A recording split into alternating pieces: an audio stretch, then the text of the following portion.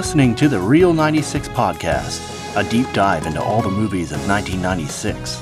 Well, most of them, 25 years later. Now here's your host, Nathan Ludwig.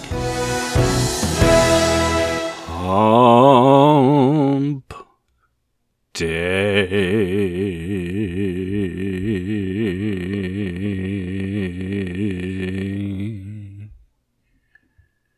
Wednesday. That day of days. In the midst of the week, the Real 96 Podcast returns to you in your time of need with another horror podcast episode. We've been there. We did Hellraiser 4. We did Bordello of Blood. But guess what? It's Werewolf Wednesday. Do-do-do-do-do-do-do-do. That's right. Werewolf Wednesday brings you Bad Moon, directed by Eric Red, starring Mariel Hemingway, Michael Paré, and Thor the dog, which was multiple dogs, but people just call that dog Thor the dog. It's an awesome to have a werewolf movie where the hero is the dog. This is a kick-ass werewolf film. You know, some of that script and acting is a little weak, and some would say Mariel Hemingway's not exactly on her A game. But the rest of the movie, Michael Paré is acting his ass off. The gore effects are fantastic. The werewolf suit is awesome. And I think that's what you come for werewolf movies. It's not going to get mistaken for American Werewolf in London or The Howling anytime soon. But in a pinch, it'll do. I actually like this movie better than Silver Bullet, which is probably blasphemy to some people. But Silver Bullet never tickled my fancy. Not a bad movie, just I think this movie's a ton of fun. If you can get past a few of its shortcomings, it's super short. It's like 80 minutes. You can just knock it out like it's that. You sit on YouTube and watch 3 hours of stupid fucking videos. You can watch an 80-minute werewolf movie, okay? Don't look at me like that. Don't do it. All right, let's get into it. Chad and John, it is good to have you back on the Real 96 Podcast. Had you guys do episodes separately, but not together yet. Chad, you did From Dusk Till Dawn.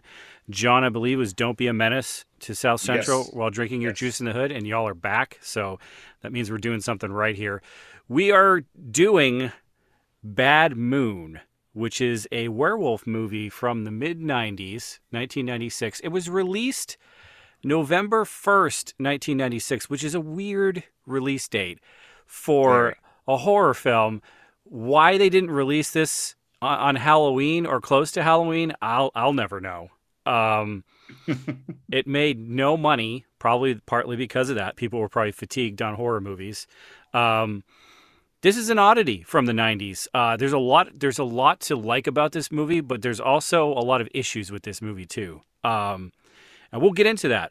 But let's talk about your first encounters with Bad Moon. When did you guys first see this movie? And talk a little bit about what your first impressions were.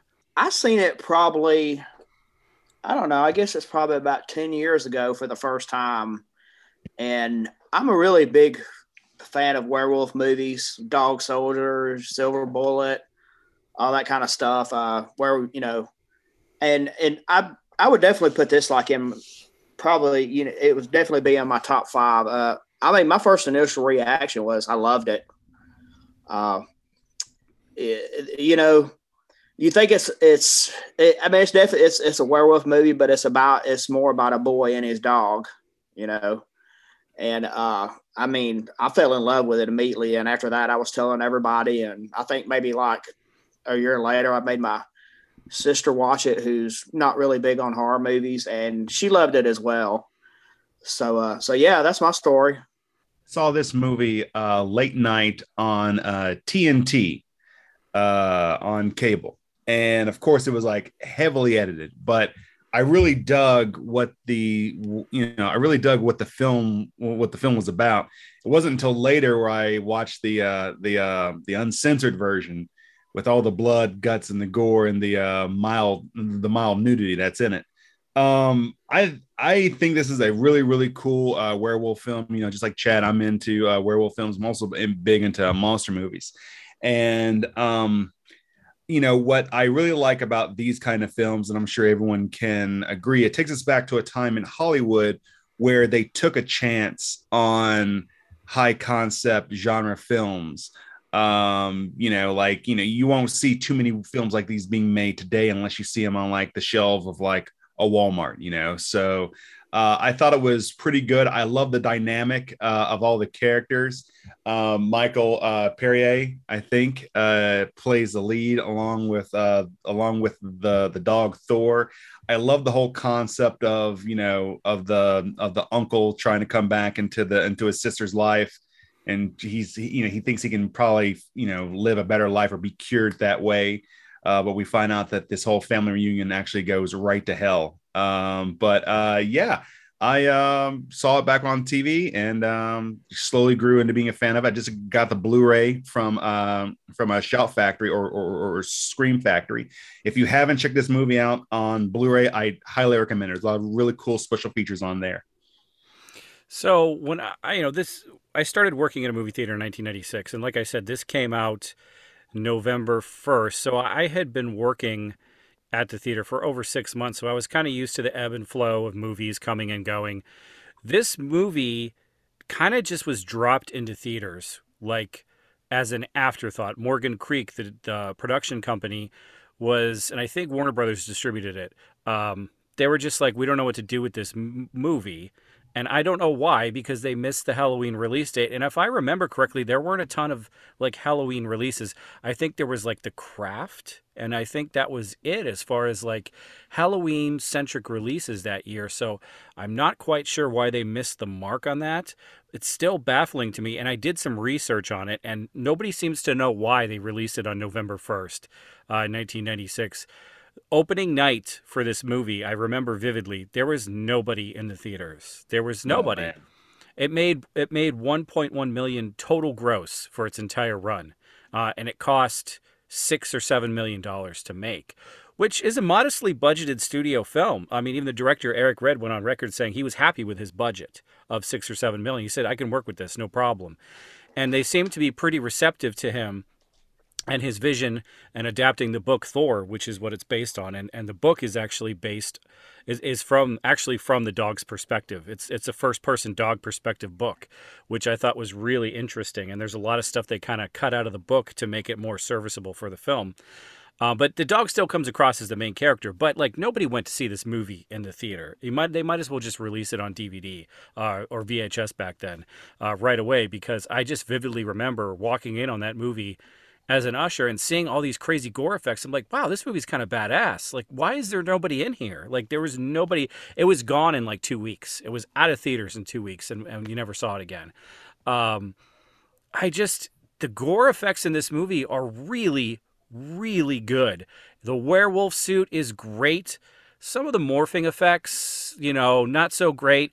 But the overall design of the werewolf, I think, is excellent. And that opening scene, when Michael Perret is in the jungle with his girlfriend and the werewolf attacks and just grabs this woman and shreds her apart on screen. It's not cut. That is some gnarly shit right there.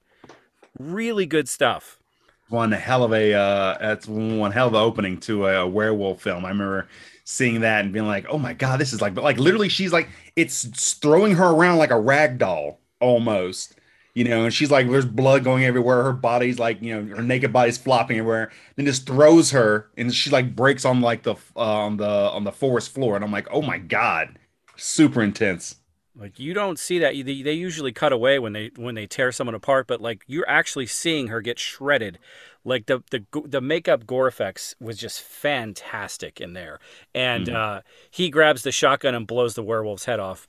Not before he gets bitten and gets the curse, but talk about an opening sequence to like amp up the violence and the gore. Just so well done. The kills in this movie are very vicious, and for a studio mainstream movie, it's hard to find uncut gore like this done so effectively. Chad, you're a gore hound. Did you appreciate all that? Oh yeah, man. I mean, I think the movie still holds up with a lot of stuff done today, and I mean it blows away anything that CGI has done, because it's real, it's practical effects, and the creativity that goes into it. And I mean, it was authentic all the way down to to the wolf costume. I've seen a lot of werewolf movies, and I think the costume for the wolf is probably the best, like even better than Dog Soldiers. Yeah. Yeah, I mean, hands down, that's probably the best werewolf I've seen in a movie. So yeah, I mean, I loved every aspect of it.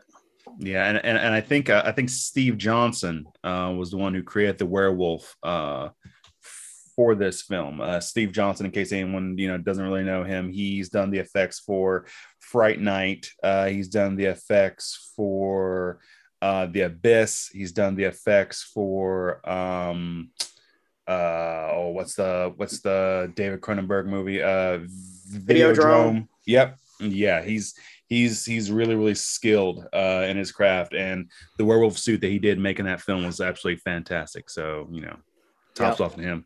Agreed. Yeah, one of the things I saw in my research for this film is that a lot of the critics of the time were bagging on the werewolf suit, and I was like, what? That's like the best part of the movie is the werewolf design. I mean, it's up there. I mean, the transformation sequence at the end, I mean, it's never going to take first place for that.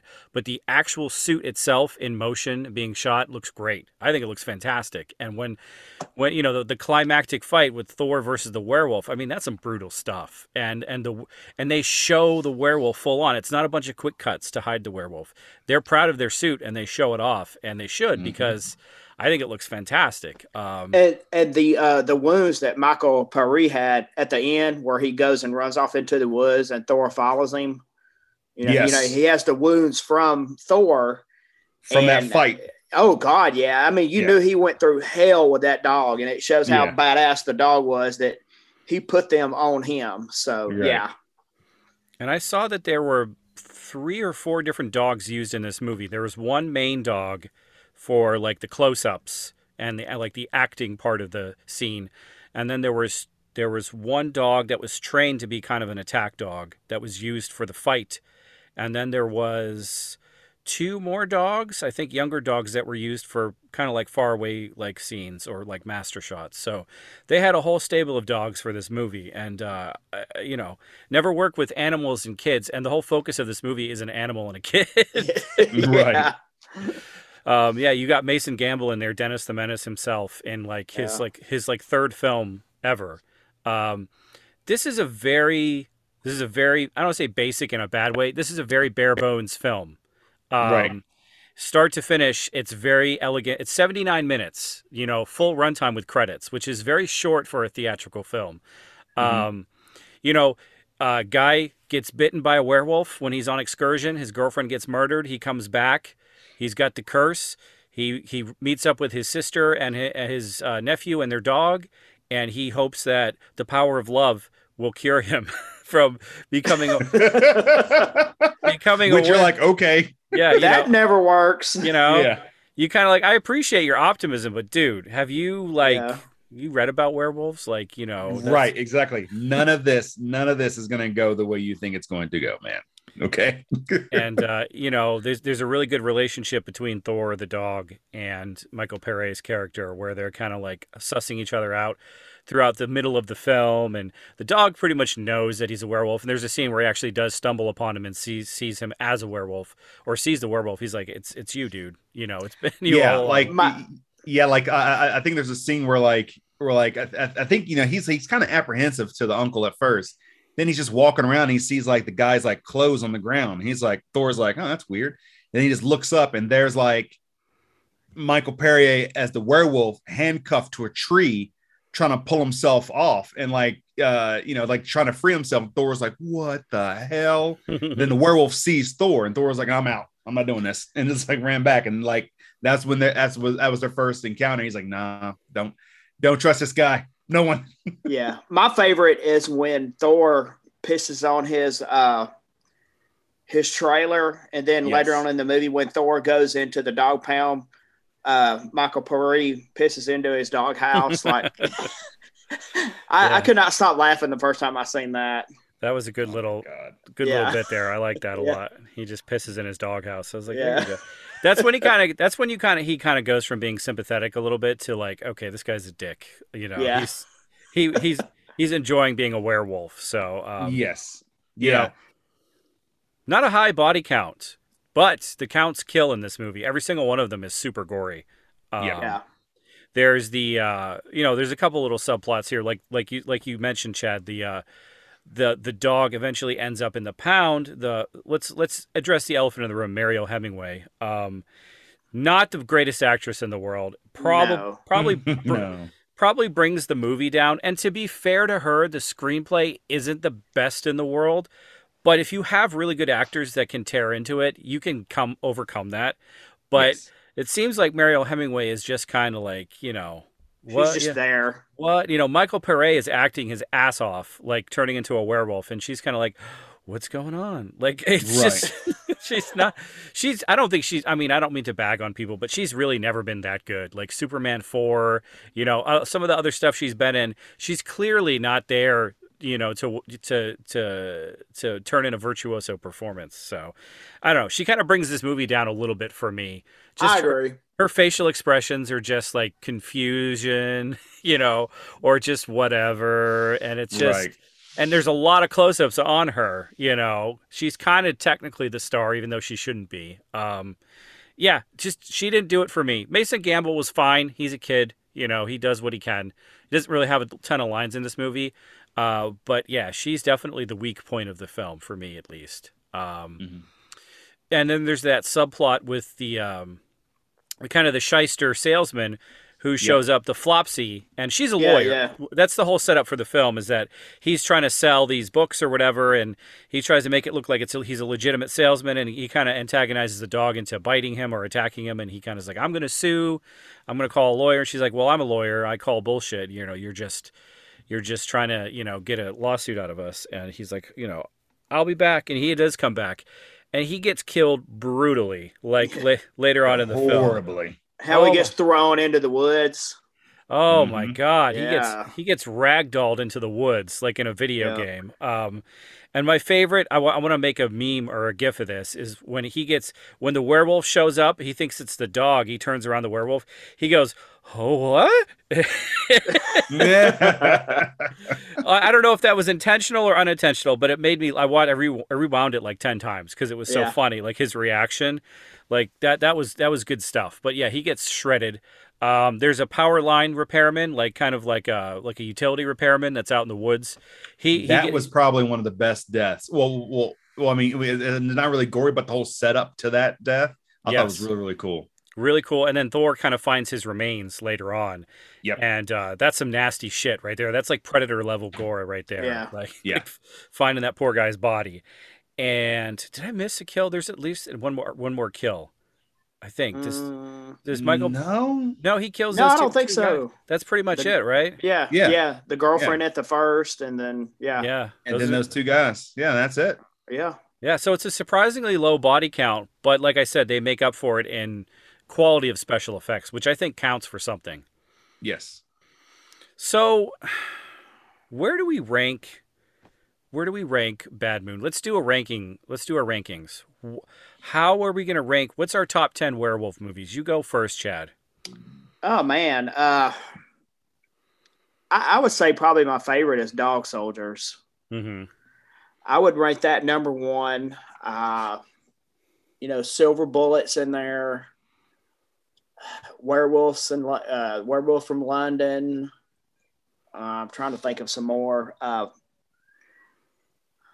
man, I'm drawing a blank here. You ain't got no love for the Howling? No. Oh yeah. Oh man, yeah. Damn, Chad. John's like, don't forget the Howling. Man. I mean, yeah, that's definitely up there. What about Late Phases? Have you guys seen Late Phases? Oh yeah. Yes. I forgot about that. Yeah, that's up there. That's I dug the whole concept of Late Phases. The werewolf looked a little bit like a gremlin, but they all can't be great. They all can't be great. No. Wolf with Jack Nicholson. I thought that one was done pretty well. That's a fun one. Man, I haven't heard of that one in a while. Monster Squad. Of course, I mean that wasn't the main. That wasn't the main storyline, but a really good werewolf. Ginger Snaps. Oh hell yeah. Yeah, Of course, there's always Teen Wolf. You know, I don't know if that's really considered like a horror movie, but I would say with Bad Moon, I'd probably put it like in the low 10. You know, like 7, 8, 9, something like that. that. Yeah, I would say around 7 or 8, 9. I would go with my first one would definitely be Dog Soldiers, which still to this day is still my favorite. So yeah, that's where I'm at on that one. That's hard to top, Dog Soldiers. That movie is just pure genre fun from start to finish, and it knows what it is. You know, even the werewolf in Bad Moon is better than the werewolves in Dog Soldiers, but it's just the thought. I know we're not talking about Dog Soldiers, but just the thought of just the amount of action and violence that in that movie is just way over top, and that's why I love it so much. So. You don't see a lot of the werewolves and Dog Soldiers until the very, very end. True. And they're much darker, too, so they're kind of harder to see. So, yeah, I would agree. Just being able to show off the werewolf in Bad Moon a lot more because it's a lighter werewolf. And where do you guys stand on a fur color of werewolves? This is an interesting question. Do you like your werewolves darker? Do you like your werewolves more silvery, like kind of like Silver Bullet or Bad Moon? I thought that the fur color on this one was pretty cool because you don't really see too many silver werewolves. You saw it in the Van Helsing movie, and you saw silver werewolves in Dog Soldiers too, I think, Chad, right? Were they kind of silvery? You know, I don't really. I'm sorry, John. Did you say part 2? No. In Dog Soldiers, I think those werewolves were like silvery. Kind of white too, weren't they? Yeah, they were. Yeah, they were. Yeah, all right. Yeah. I'm a fan of darker color werewolves. You know, the like black. You know, because I like the werewolf from Silver Bullet, which some would say that wasn't really a werewolf; it's more like a werebear. But you know, whatever. But yeah, you know, let's say I like, you know, I do like, you know, my werewolves to be a little dark because they kind of blend to shadows more. But what was cool about the werewolf in this film is that if you notice the lighting in the woods, and this kind of lent itself to the color of the wolf as well. It was very, very bright at night, like you could see for miles. And when they showed the wolf, it almost looked like it just organically fit in there and stood out from like the fading background into darkness. So I thought that was a cool artistic choice. You know, maybe they were like, look, we paid this much for this werewolf. You're going to fucking see it. Yeah. You know, they probably had that kind of mentality, but no, you know, I think it all depends on what you're trying to do with the concept. But yeah, I'm more of a fan of like, you know, darker werewolves. I'm with John. I'm a bigger fan of like the darker werewolves, you know, more like the brown. I guess I kind of like more like the brownish color, you know, kind of like a bear color. Yep. Dark. Yeah. So yeah, I'm with John on that one. You know what? An underrated, under the radar werewolf is from Underworld Evolution, the second one. William the werewolf. Yes. I think is a pretty badass werewolf too. Yes. Does not get enough love, but I just wanted to point that out. That I don't think I ever seen that one. You should watch it. One of the bad guys is a werewolf. Absolutely. Okay. Yeah. The whole thing is werewolves versus vampires. Have you seen the first one? Yeah, I've seen the first one. Yeah, it was good. I enjoyed it. Second one is pretty good. Third one is not bad. I think after that is where they fall off. Is after the third one. Yeah. They go the Resident Evil route after the third one. Yep. Third one is like a medieval prequel. It's heavy on the werewolves, vampires action stuff, which I appreciated. Which also kind of shows, you know, how like they introduced the werewolves who can turn, and then the werewolves who are just these beasts that like lurk in the woods. You know, that's one of the concepts I did like about that film was, you know, they had werewolves, and then one day a werewolf gave birth to like a human baby. Or it looked like a human baby. And the vampire was like, what? And then they used that werewolf to bite other people to make them hybrids who can change at will. But you could be a hybrid werewolf, or you could be like just a full beast werewolf. You couldn't be, it had to be one or the other. So I did like how they introduced that concept in that film. Yeah, that was fun. It's a shame that that franchise just kind of fell off after part 3. Yeah, 4 and 5 were not good, unfortunately. But yeah, werewolves are a weird subgenre of horror films, because unlike vampires and zombies, werewolves still, I don't think, have had their day. Oh, I don't either. There's never been a werewolf craze or a werewolf renaissance in film, I don't think. They're just kind of always been there. You could say maybe Twilight, maybe with the werewolves in Twilight, but I mean, not everybody's a fan of that franchise. I feel like outside of that, there really has never been like a Walking Dead / Twilight kind of vampire werewolf. I mean, vampire zombie craze. Do you guys agree or disagree? Oh no, I totally agree. Yeah, it seems like they just kind of they show up more. It seems like to me they show up more in B movies, and they're just kind of like they're just scattered out. They're not, like you always have a zombie movie. I mean, always, especially in B horror, but it's just with werewolf movies, there's not a lot of them. They're just kind of sporadically in there.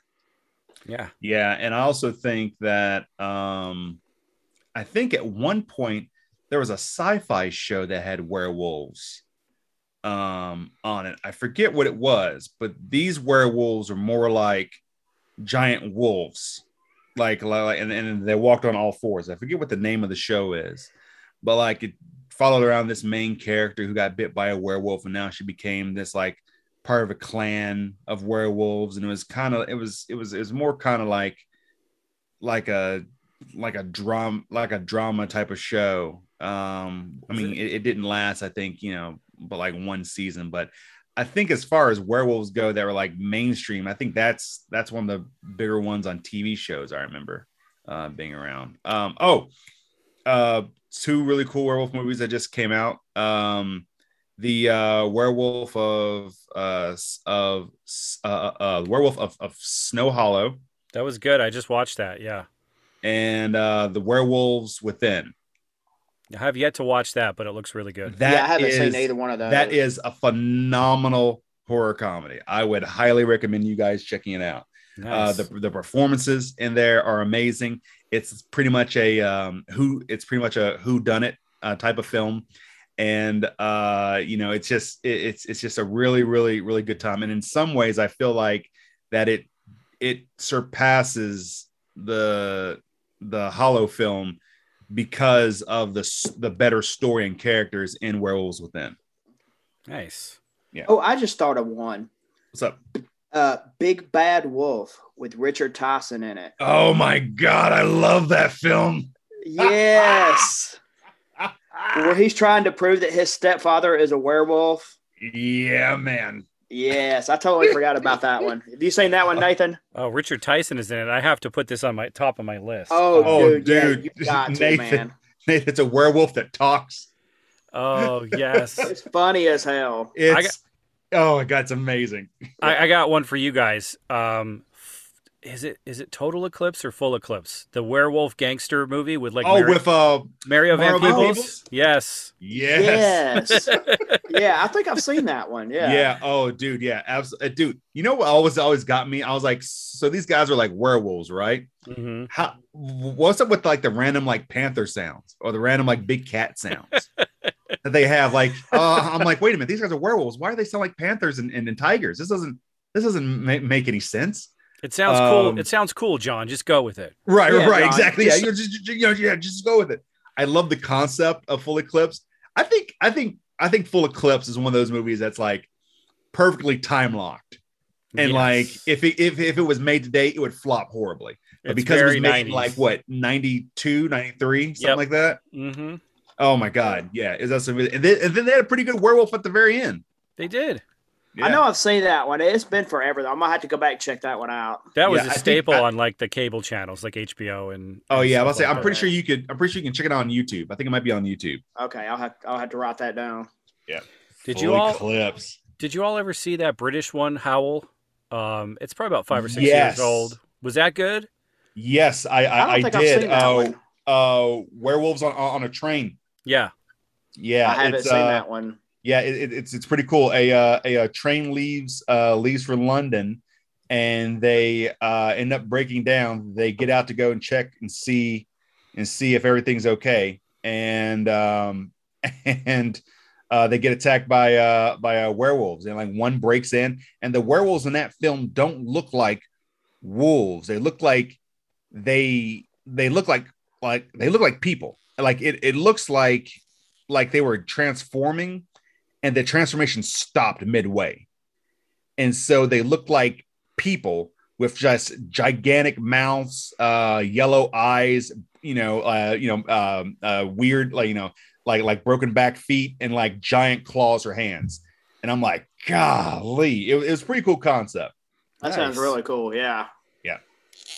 Oh, Cursed is another one from Wes Craven. Yes, I was trying to Oh, think of that. Jesus. Yes. Cursed. Yeah. I remember that movie came out and it was already 3 years old when it came out. That's how Yep. long it was delayed, and they're still trying to get a director's cut for that movie. Yeah, I didn't think it was that bad. It wasn't a bad film, but it felt dated. It felt dated as soon as it came out. Yeah. Yeah. Oh yeah. Absolutely. Absolutely. So I was reading somewhere that they had a couple other actors considered for the part that Michael Pere plays. I believe one of them was Michael Biehn was actually in consideration for the lead role. Oh, damn. He would have been awesome. Oh, yeah. And there was somebody else, too. Someone on that level.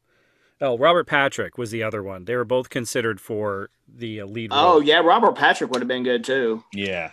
Yeah. Yeah. All those would have been good choices. So the main through line, as far as like the behind the scenes stuff, is that Eric Red was not a big fan of Mariel Hemingway. And he was basically like, I don't really respect her as an actress, and I don't think she's very good, and she's like amateur hour compared to Michael Pere. So he would like, I don't want to say bully her, but he would definitely kind of yell at her to get into character and like kind of stress her out, kind of like William Friedkin style. So, he was just kind of like, I don't know what to do with this actress. She's not very good. So he would just he would just kind of yell at her and kind of just razzle her to get her into character. And he was like, yeah, I could tell she was just here for a paycheck. I was like, damn. Like, wow. What? Yeah. So that was, I guess that was the main source of tension on that set, was between the two of them. Interesting. But yeah, very small cast, working with multiple dogs. But I think Eric Red did a good job with this movie. He's done a bunch of other stuff, like nothing like gigantic, but he's done a ton of other horror films. Body Parts. Yeah, he did Body Parts. I loved Body Parts. Body Parts is insane. I actually watched that film for the first time when it came out on Blu-ray, and it's like peak 90s like awesomeness. I loved it. He did that 100 Feet with Famke Janssen, where she's like on house arrest, and that was good too. The ghost I of really her enjoyed that one. ex-husband is haunting her. I thought that was very clever. I liked it. Yeah, I like that one. Yeah. Mm-hmm. He's done Cohen and Tate, which was kind of like I believe that was like a crime film. I haven't seen that one yet. It's got I haven't seen that one either. Roy Scheider and Adam Baldwin.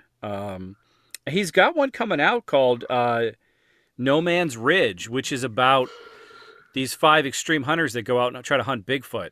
And Bigfoot and Bigfoot is just like massacres them. It's like killing them one by one, like my God, like Rambo style. That's me and you, John. Oh yeah, dude, I'm down. I'll say I remember Eric Red shared some.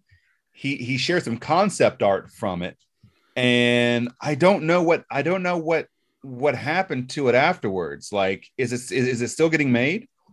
Yeah, I think he's still working on it. Oh, nice, good. Yeah. Hope so. I saw the plot line for that. I was like, oh my God, like Chad's gonna lose his mind. Both of you are gonna lose your minds over this. Oh one. hell yeah! Yeah, hell yeah. So yeah, I mean, this movie is there's no subtext with this movie, other than the whole power of love trying to conquer the curse of the werewolf, which I guess can be a metaphor for addiction or something like that. Yeah. That's kind of what I what I took it for, to what I took it for as well. But like, just like you said, he goes from a sympathetic character to just a complete and utter tool bag. But by the time you get to the end of the films, you're just like, oh man, but it's fine.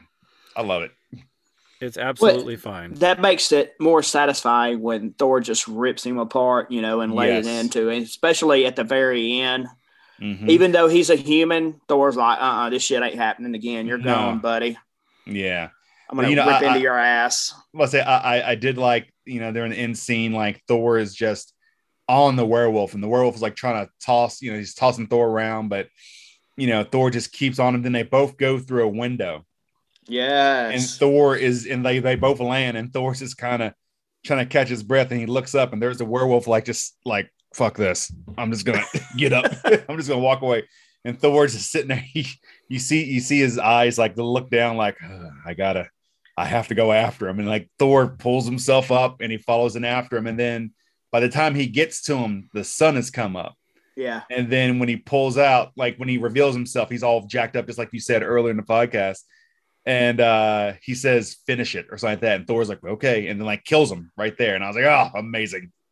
Yeah, that was great because the dog was like, kind of like looking at him like, I know you're a werewolf, but I don't want to really kill you. Like, there is a second of that. And then Michael Perry's like, no, just go ahead. Just kill me. And I think the build up to that was a close up on Michael Perry. And it says, he looks at Thor and he's like in good time. And like, oh shit, what the final battle is going to be. It's going to be between the dog and the werewolf. And I'm like, hell yeah, bring it on.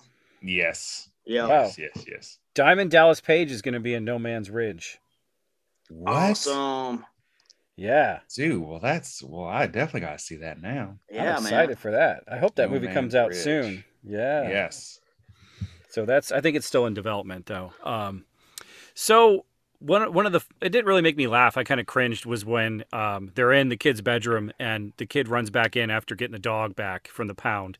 And the werewolf grabs him by the neck and lifts him up. And Mariel Hemingway is behind the werewolf and just starts firing wildly at the werewolf. And if I were that kid, I'd be like, Mom, can you not almost shoot me in the face? Yeah, exactly.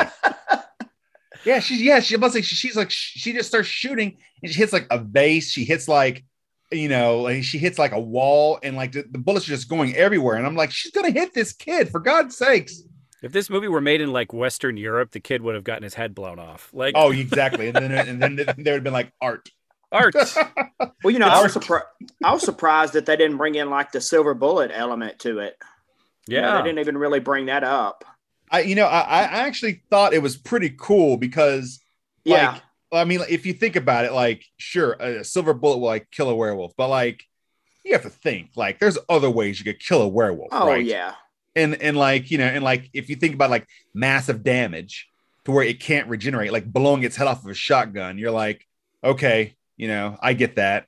Yeah. And then maybe, with Thor, with the whole like blunt force trauma, if you kill him when he's a human, you like kill him dead, period.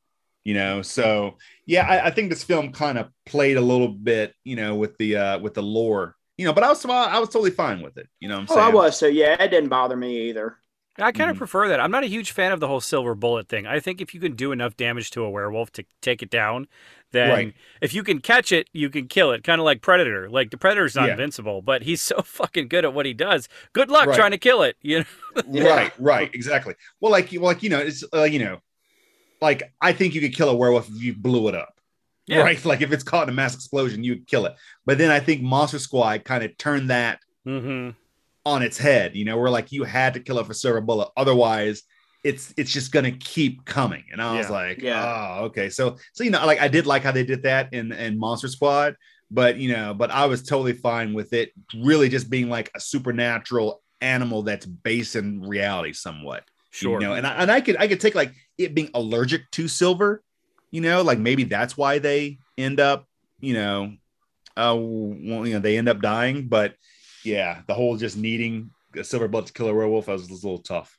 Yeah, maybe like Silver could like slow down the transformation or something like that. That would be cool. Like if you shoot someone or you make them take silver or something, silver nitrate or something, then it slows down the transformation. That would be kind of a better use of it instead of being like, you can only kill me with this silver bullet. Yes, exactly. You know, it's a little, and I know the Wolfman, the original Wolfman, is the one that brought that into the forefront as far as the lore.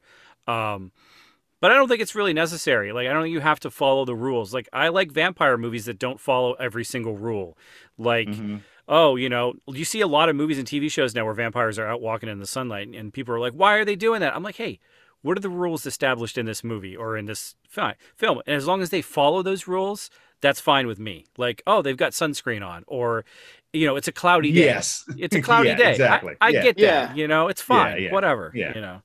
Yeah. So it's just, establish the rules early on in your book or your movie, and it doesn't matter what the rules are. As long as you adhere to them, then I'm on board, you know? That's all that matters, really. Right. But yeah, werewolves. Where do you rank werewolves in the monster movie? Obviously, you guys are probably going to rank them number one over vampires and zombies. Am I correct? Oh, well, yeah, definitely. Yeah.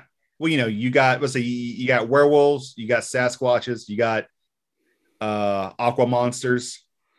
And then you got vampires and zombies and then you also abominations. You have like shamanistic wolves, like in Wolfen, which are like, oh my god, Native American curses or whatever. Those are pretty cool too. Which does that count as a werewolf movie? I think that's like more nature's gonna fuck with you kind of thing. Like, I think so too. But so we just get high on peyote. Yeah, run naked along the beach thinking we're werewolves. There's a serial killer out, and it's a wolf. You know? Yeah, exactly. That just happens to be on Wall Street. Get it? The Wolf of Wall Street. Get it? Get it? Man. Yeah. Man. But I originally saw this movie. I mean, other than seeing it in the theater when I worked there, I would see bits and pieces of it and chunks of it. And I saw enough to be able to form an opinion on. I hadn't really seen it all the way through until a while back. I bought a DVD 4-pack, and it was a weird 4-pack. It had Wolfen, Bad Moon, and then it had the 90s remake of Body Snatchers and Coma with Michael Douglas. I'm like, okay, 2 werewolf movies and 2 body horror movies. Okay, whatever. Like that's the same one I have, Nathan. Oh, is it? Yeah, it's the same one. Yeah. I love those Warner Brothers 4-packs. But yeah. I guess they didn't have 2 other Warner Brothers werewolf movies they could access. That was it. Wolfen and Bad Moon. Yeah. They were like, this is all you need. All you need is Michael Paré. Star of Streets of Fire, by the way, which is a great movie. Great movie, yeah. Have you seen Streets of Fire, John? I have not. Is that the one with William Dafoe? It's like a greaser action musical. Yeah. It's like William Dafoe, and then I want to say Rick Moranis, but that's not right. Yeah, Rick Moranis, Diane. Oh, Lane, okay. Michael Paré, yeah. Oh man, yeah. I was like, I've seen pictures of like William Dafoe looking insane, but like no, I haven't actually seen the movie. So he also done looking like William Dafoe and just regularly. Yeah. Right? Yeah, pretty much. And another good Michael Paré, Eddie and the Cruisers. Eddie and the Cruisers, yes. Yeah, that was good. Okay. Yes, it was. The Philadelphia Experiment. He was also the Philadelphia Experiment.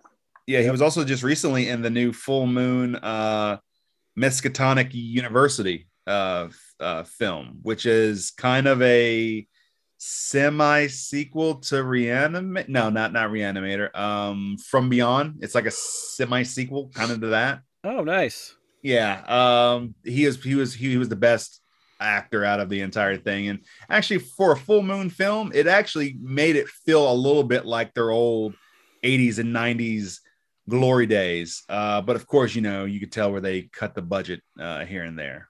But Michael Paré always reminds me of like James Remar. I think they're very closely related. He was in he was the knockoff Raiden in Mortal Kombat 2, but he's been in a ton.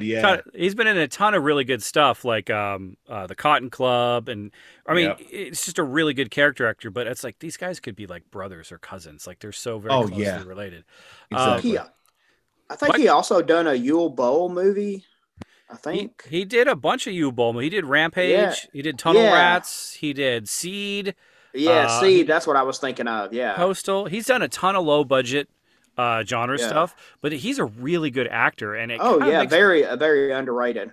he was big in the '80s, but it made me wonder why he didn't get more stuff. Kind of like he's on the same level as like a James Remar or a Lance Henriksen or a Michael Biehn or a Robert Patrick. Like they're all excellent, and I feel like he didn't get enough recognition. Like almost kind of like going into the later '90s, early 2000s.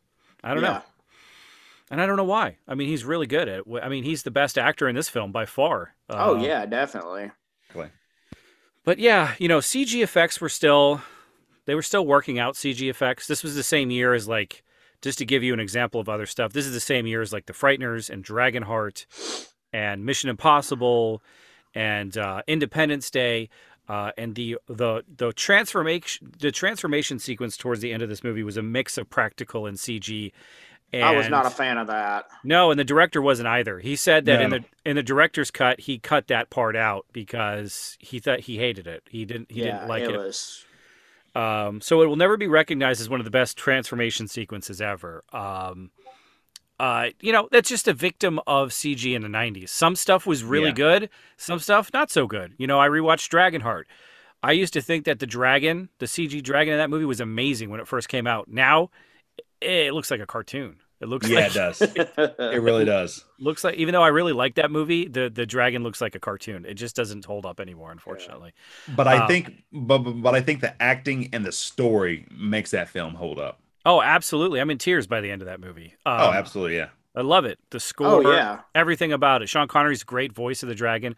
But yeah, I mean, I remember reading magazine articles leading up to the release of that movie in the summertime. I was so hyped to see that. And they were like, this dragon's going to change the game.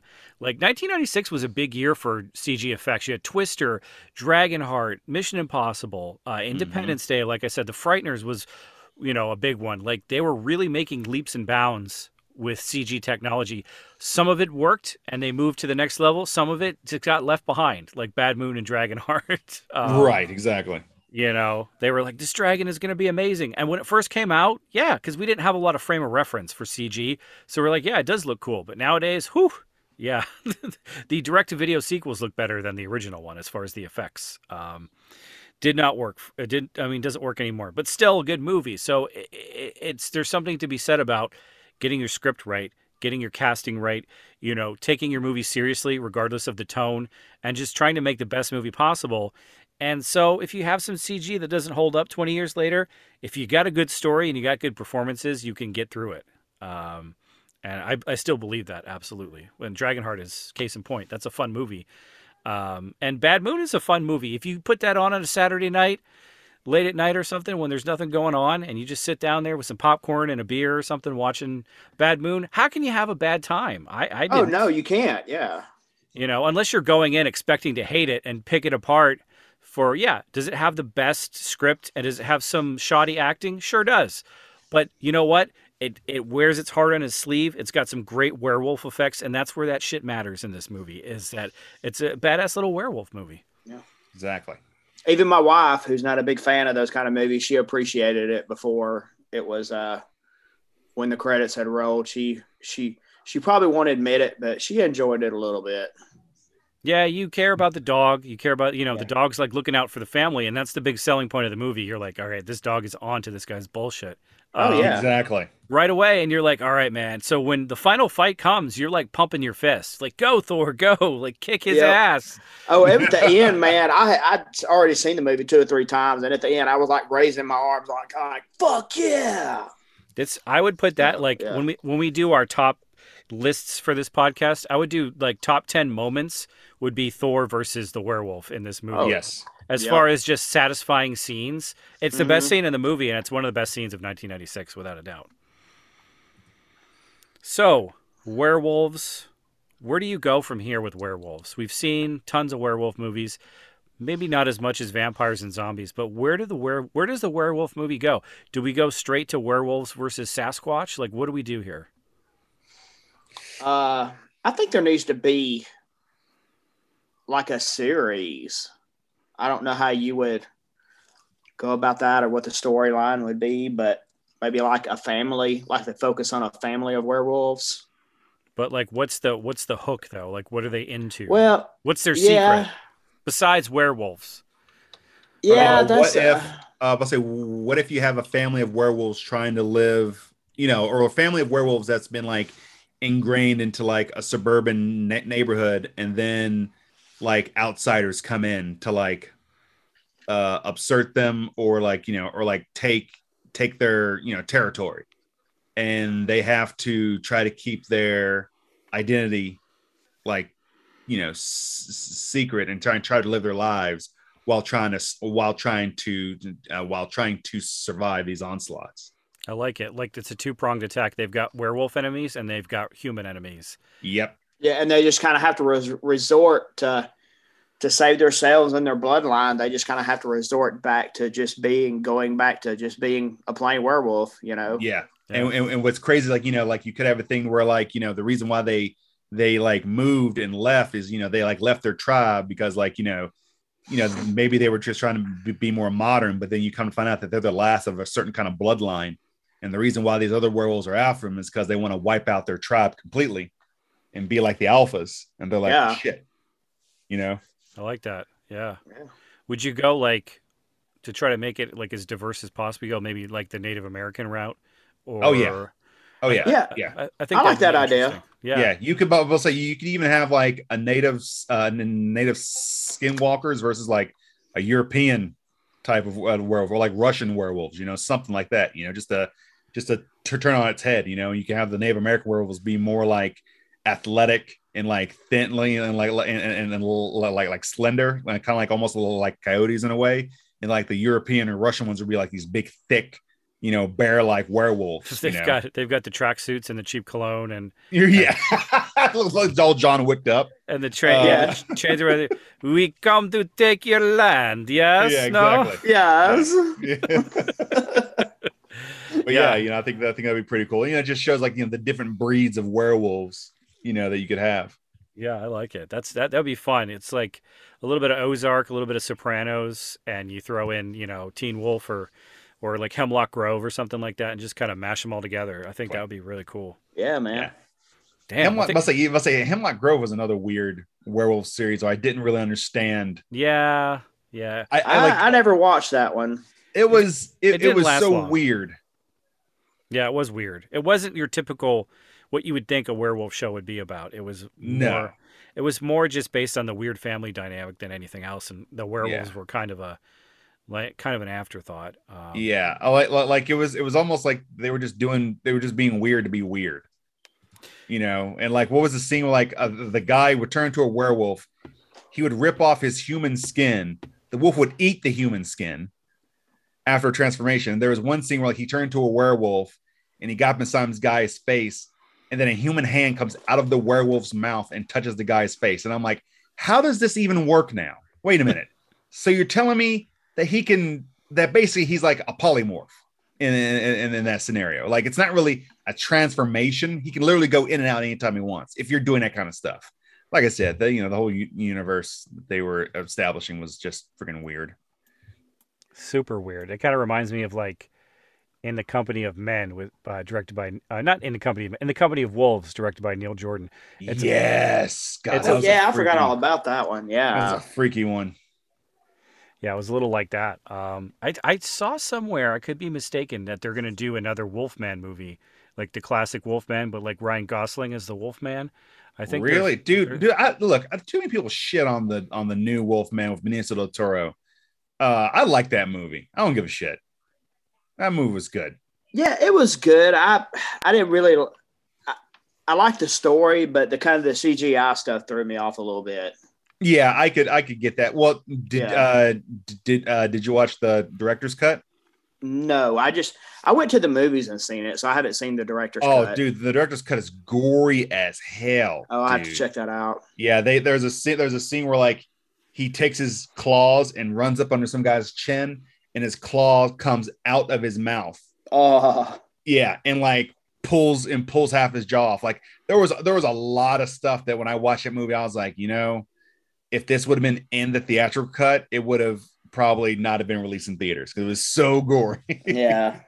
I got to get the director's cut. I haven't seen the director's cut, but I remember enjoying the theatrical cut. I Yeah. liked it. Oh yeah. I mean, Hugo Weaving and Benicio del Toro, and was it Oh. Emily Blunt and Anthony Hopkins in one movie? Sir Anthony Hopkins. That was a hell of a cast, man. Yeah. Seriously. And there's another Wolf movie coming out at the end of the year. I don't know if it's a remake of the Jack Nicholson one, which is a fun movie. I need to revisit that. But there is another werewolf movie coming out at the end of the year. I think it's just called Wolf. I don't know if it's a teen kind of wolf movie. Let me look it up. Let me refer to the handy dandy MDB. Oh yeah, the go-to. Oh yeah, it's called Wolf. It's got Lily Rose Depp, George McKay, Patty Considine. Yeah, it's kind of like a high concept art house drama about a boy who believes he is a wolf. So I don't even know if it's a werewolf movie. Could be. Wait a minute. Is this the one where like they're in rehab? Yes. Okay, yeah, they're in rehab for like for like species dysmorphia or something like that. Yes. Yes, and this young man thinks he's a wolf and he's walking around on all fours and stuff. It's really weird because like the one girl thinks she's some sort of minx or some sort of cat. Mm-hmm. She's walking around like on all fours and everything. Yeah, it's really, really trippy. Wow. It's gonna be one of those divisive movies. I'm surprised A24 isn't releasing it or something like that. Yeah, I know, right? I was about to say this seems right up their alley, along with the baby sheep. Oh movie. my god, that trailer for Lamb. Did you see that trailer yet, Chad? What is it for? Lamb. No, I haven't seen that. Dude. The minute I saw that trailer, I was like, what the fuck am I watching right now? This I think it's Norwegian. It's got Noomi Rapace in it from the girl with the dragon tattoo girl. Yeah. And they're on a farm out in the middle of nowhere, and one of their sheep gives birth to like a half human, half sheep little kid, and they raise it as their own kid, and I think the woman is probably slowly going crazy because she believes it's to be a real kid, and the husband's like, it's not a real person, like it's a half, like it's got the body, like the top half of a lamb and the bottom half of a little kid, and the sheep that they have in the barn are like, hey man, that's ours. yeah, exactly. And she's like, no, it's mine. The sheep are like, no, we need that back, please. I'm totally down for that. I went to the movies recently. I forget what it was for, and it played in front of that, and everybody was like, "What the fuck was that?" You were the only one that liked it. He was like, "Yes." Well, they weren't like it sucks. They were just like, "What the fuck was that?" Like holy shit! Like there's all these other regular trailers, and then that trailer came on, and people were like, "Oh!" Like they were laughing, but they were laughing like, "Holy shit! Can you believe the trailer we just watched?" So right. Yeah, it was crazy. It was a shot right to the top of my list. I can't wait to see that movie. Amazing. I love weird, batshit crazy like European horror films because even if you don't end up liking it, you know that you're gonna be interested most of the way through. Like yes, like Midsummer. It's not a European movie, but Midsummer. It's not my favorite film, but I was engaged the entire way through. But I felt like it was about 20 minutes too long. Gotcha. Could have cut that stuff out a little bit, and it needed more. It needed more werewolves in Midsummer. That would have been cool. Oh yeah. Everything Unless putting people in bears. Yeah. Or so sewing people up in bears. Should have been in a wolf suit, like a werewolf suit. Yes. I would have loved it. Anyways, I think we've gone so far off the track that it's time to end this thing. Yes. So thank you guys for talking to me Always. about Bad Moon. I think we've reached the here and the there of it, the long and the short of it on Bad Moon. I don't think you're going to find any other podcast that's going to go that in depth on a werewolf movie from 1996 that made $1 million in the theaters. Right. But if you're listening to this and you're interested in Bad Moon, if you like werewolves, go check out Bad Moon. I watched it on Peacock. You can get it on Peacock. You can get it on, I think you can get it on Amazon Prime if you have a membership. Otherwise, you can just get it video on demand. It's worth it. Yeah, you can also get it on Tubi. And yeah, that's where I watched it last night. Yeah. You can get on Tubi, Vudu, Crackle, and Amazon Prime, Sling, all the other streaming places. But if you want to be really cool and you want to help somebody out, check out the Blu-ray, man. It's got some really cool special features. I think it has a director's commentary on there. and yeah, a lot of really cool BTS stuff. Cool, So, man. Yeah, and check out the rest of Eric Red's films and keep an eye out for No Man's Ridge, which I'm super excited for. Sasquatch versus hunters, you know. Yeah, that should be a lot of fun. Yeah. So thanks, y'all. Let's go ahead and do our quick plugs here. Chad, tell us what you're working on and where people can find you. I know you're not a huge social media guy, but tell us where they can find you if they want to reach you. I mean, you can... I run a festival in Chattanooga. It's called Nooga Underground Film Festival. We like the kind of movies that we've been talking about tonight: exploitation, extreme horror, action. If you want to submit, Nooga Underground Film Festival on Film Freeway. You, Nathan, we're working on our Love Postmortem story. I've also got a short film, kind of like a crime drama short film that I'm working on. Hopefully I'll be able to do that sometime, maybe before summer of next year. And I mean, you can always find me on Facebook and Nooga Underground Film Festival. So yeah, that's it. Alrighty, John. You can find me on darkjargonfilms.net. On there, I have a link to all the work that I've been currently working on. If you want to help support an independent genre filmmaker, you should go check out my film, The Conduit.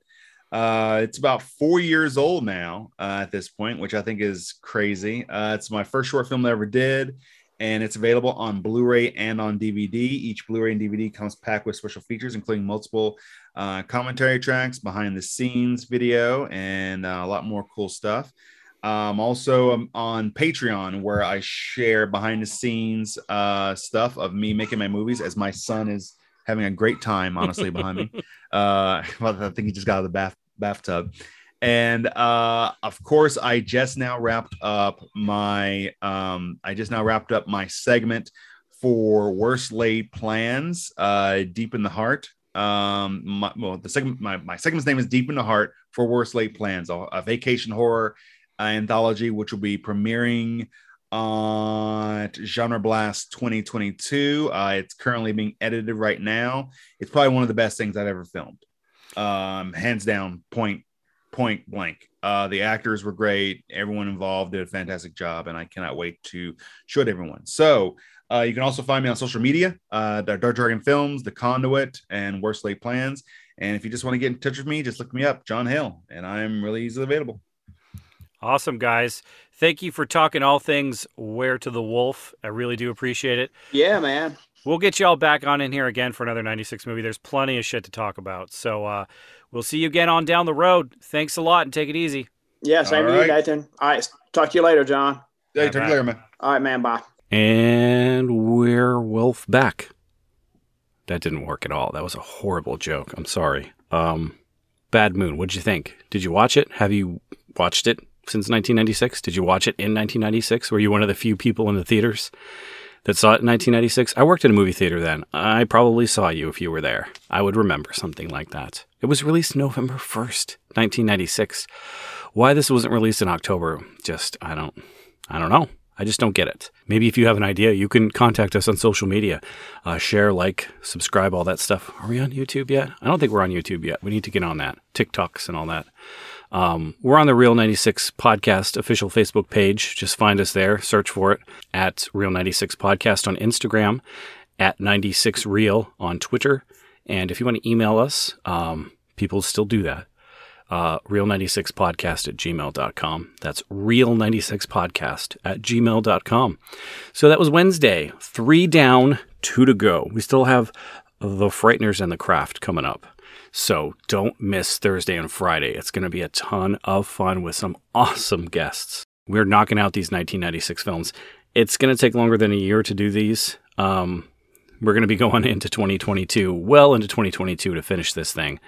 So stick with us. This is an archival project, a social experiment to see if we can get an oral history of every movie released in 1996, or at least every major film or significant film released in 1996, at least 200. If I can fit in more, I will try. But the goal is to be able to go back and look and see, there's an episode on, The Arrival with Charlie Sheen. I'm going to listen to that and get an opinion on it.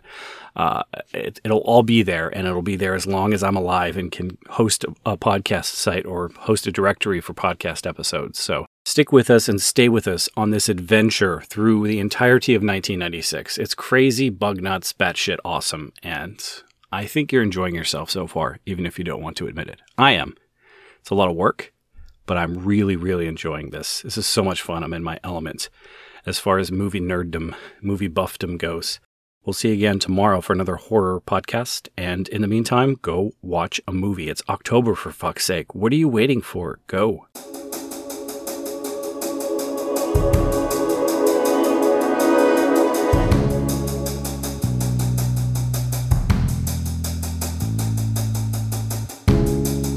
You've been listening to the Real 96 podcast, recorded in the bustling metropolis of Midlothian, Virginia. This show is a Genre Blast production. Now go watch a movie.